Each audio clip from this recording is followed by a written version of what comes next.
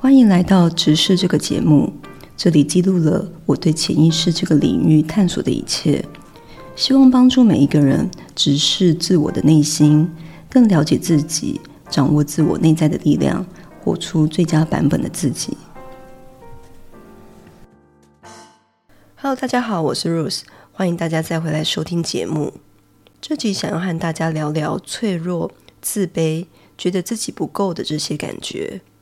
会想要和大家聊这些感觉，是因为近期在花艺教学上遇到一些学生，还有身旁的一些朋友遇到的一些挫折，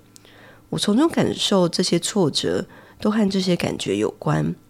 再加上自己的成长和创业的经验，我从以往自己对于这些感觉没有觉察或没有正视，到现在正视这些感觉并处理这些感觉，人生的状态和心境产生很大的不同，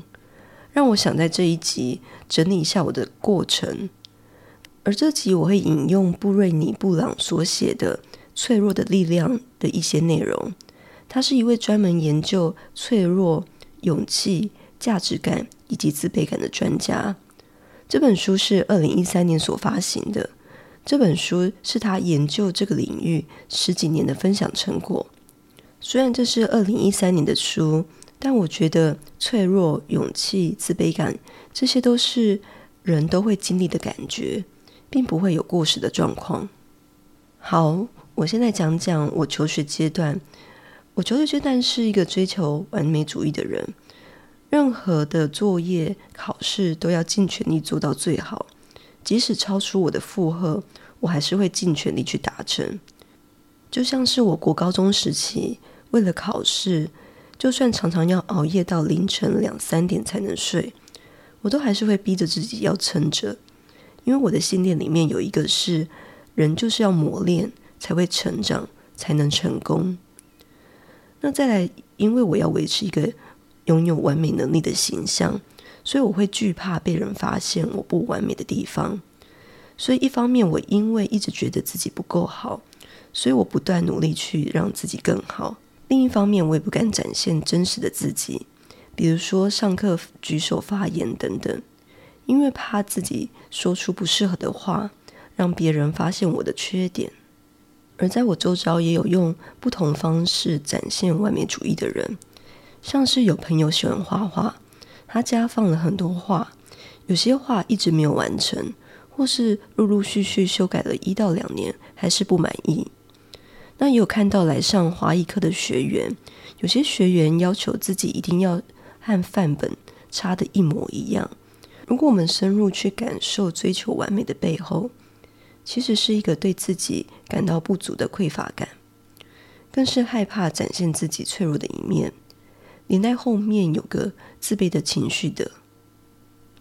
在《脆弱的力量》这本书，作者对脆弱有着这样的定义：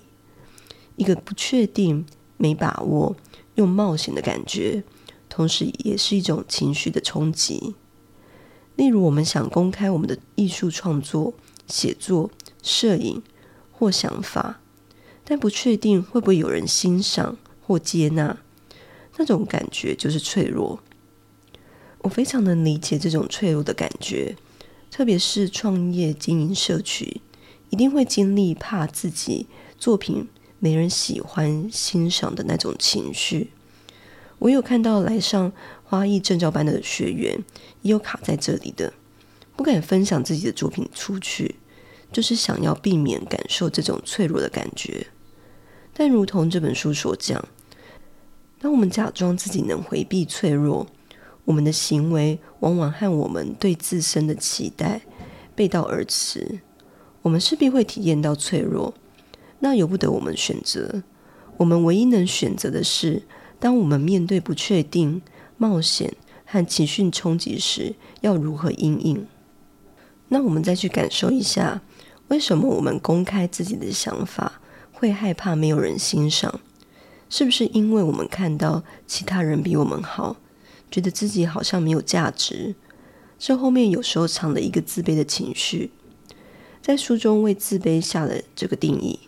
是一种极其痛苦的感觉或体验，认为自己有缺陷，所以不值得被爱，也不值得拥有归属感。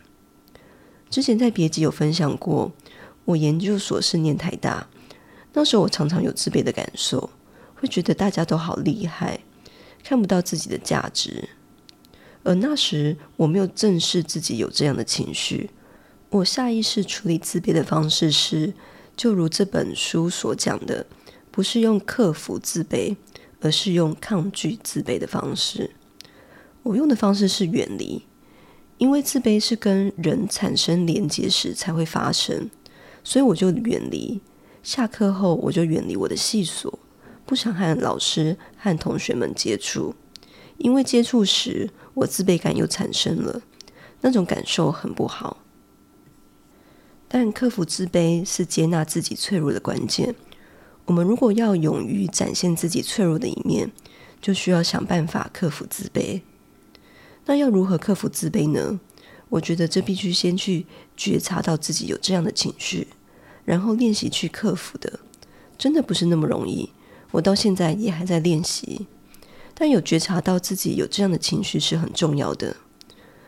这本书有提到，我们与人产生连结时会发生自卑感，我们就需要一面去跟别人讨论自己的自卑感，跟爱我们的人分享我们的自卑感，因为他们会接纳我们的脆弱。当开始跟人讨论自己的自卑感，自卑感的感觉就可以减弱。而同时我也会跟自己说，或者也可以说是在潜意识中设定正面肯定句。我本身就具有价值，我的价值由我自己决定。如此对于像是经营社群时，对自己的粉丝数，或是有没有人喜爱我的创作这件事，如果打从心底相信自己本身就是有价值的，并且也可以将个人价值和人们对我们的创作的评价分开来，就可以减少经营社群得失心的问题。当克服自卑，我们也就可以放胆展现自己的脆弱，追求完美的心态也会不见。作者书中有段话这样讲到，我们都向往追求完美和万无一失，但那是不存在的人类经验。我们必须勇敢上战场，无论那是一座什么样的战场，是一段新恋情、重要会议、创意流程，或是对家人难以启齿的话，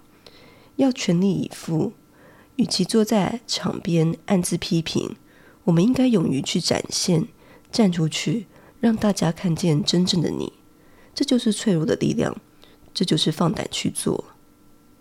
当我开始意识到自卑、脆弱、追求完美这些情绪，并处理它时，我的心态慢慢转变，告诉自己我已经足够好了。就好像植物每个阶段根茎叶花，没有说哪个阶段是比较好的，每个阶段都是足够的。如此我不会再害怕自己不完美，怕展现自己的不完美，展现自己的脆弱。像是我曾经不断生怕自己遗漏了什么课程没去上到，而感到比不上别人，而感到恐慌。现在的我比较像是对自己的现状感到满意，但并不是说因此而自满，不会再去成长，而是内心那种匮乏感消失了。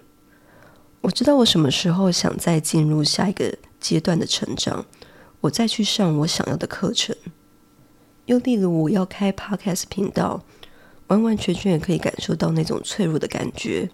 不确定、没把握又冒险的感觉。但因为我处理了我那种自卑、追求完美的情绪，我接受我的脆弱，放胆去展现我的脆弱的一面，脆弱的力量就出现了。书中作者讲到，我们是否接纳脆弱的意愿，决定了勇气的强度与目标的明确性。我们逃避脆弱的程度，则显示我们有多害怕，有多不切实际。好咯，这集分享由我追求完美的经验开始，到后来如何克服自卑，接受现阶段的自己，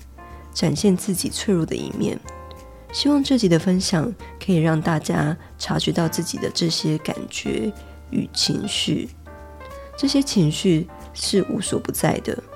深深影响着我们的生活。好好处理这些感觉，我相信生活也会有所不同。听完这集，如果有任何感想，欢迎到这集节目留言让我知道，也欢迎给我5星好评。知识是一个连集植物美学、潜意识疗愈的空间，这是一个当你心情低落，随时可以回来充电的地方。最好的体验目前会是在 IG 上，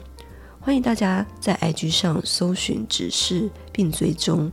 我们下期见咯。